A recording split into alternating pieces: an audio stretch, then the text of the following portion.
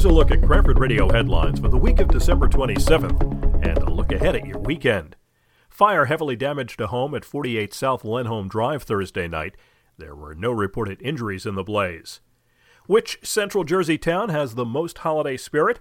According to an online poll from mycentraljersey.com, it's Cranford by a wide margin. The township gained 63% of the vote. There were 9 other towns in the running, including Clinton, Lambertville, and Westfield. The CHS wrestling squad will be traveling to Massachusetts this weekend to participate in a tournament in Lowell. The girls' basketball team hosts a tournament Friday and Saturday, while the boys' team will be in Hudson County for the Kearney tournament both days. On Saturday, the winter track team will be on Staten Island to compete in the Glynn Holiday Relays.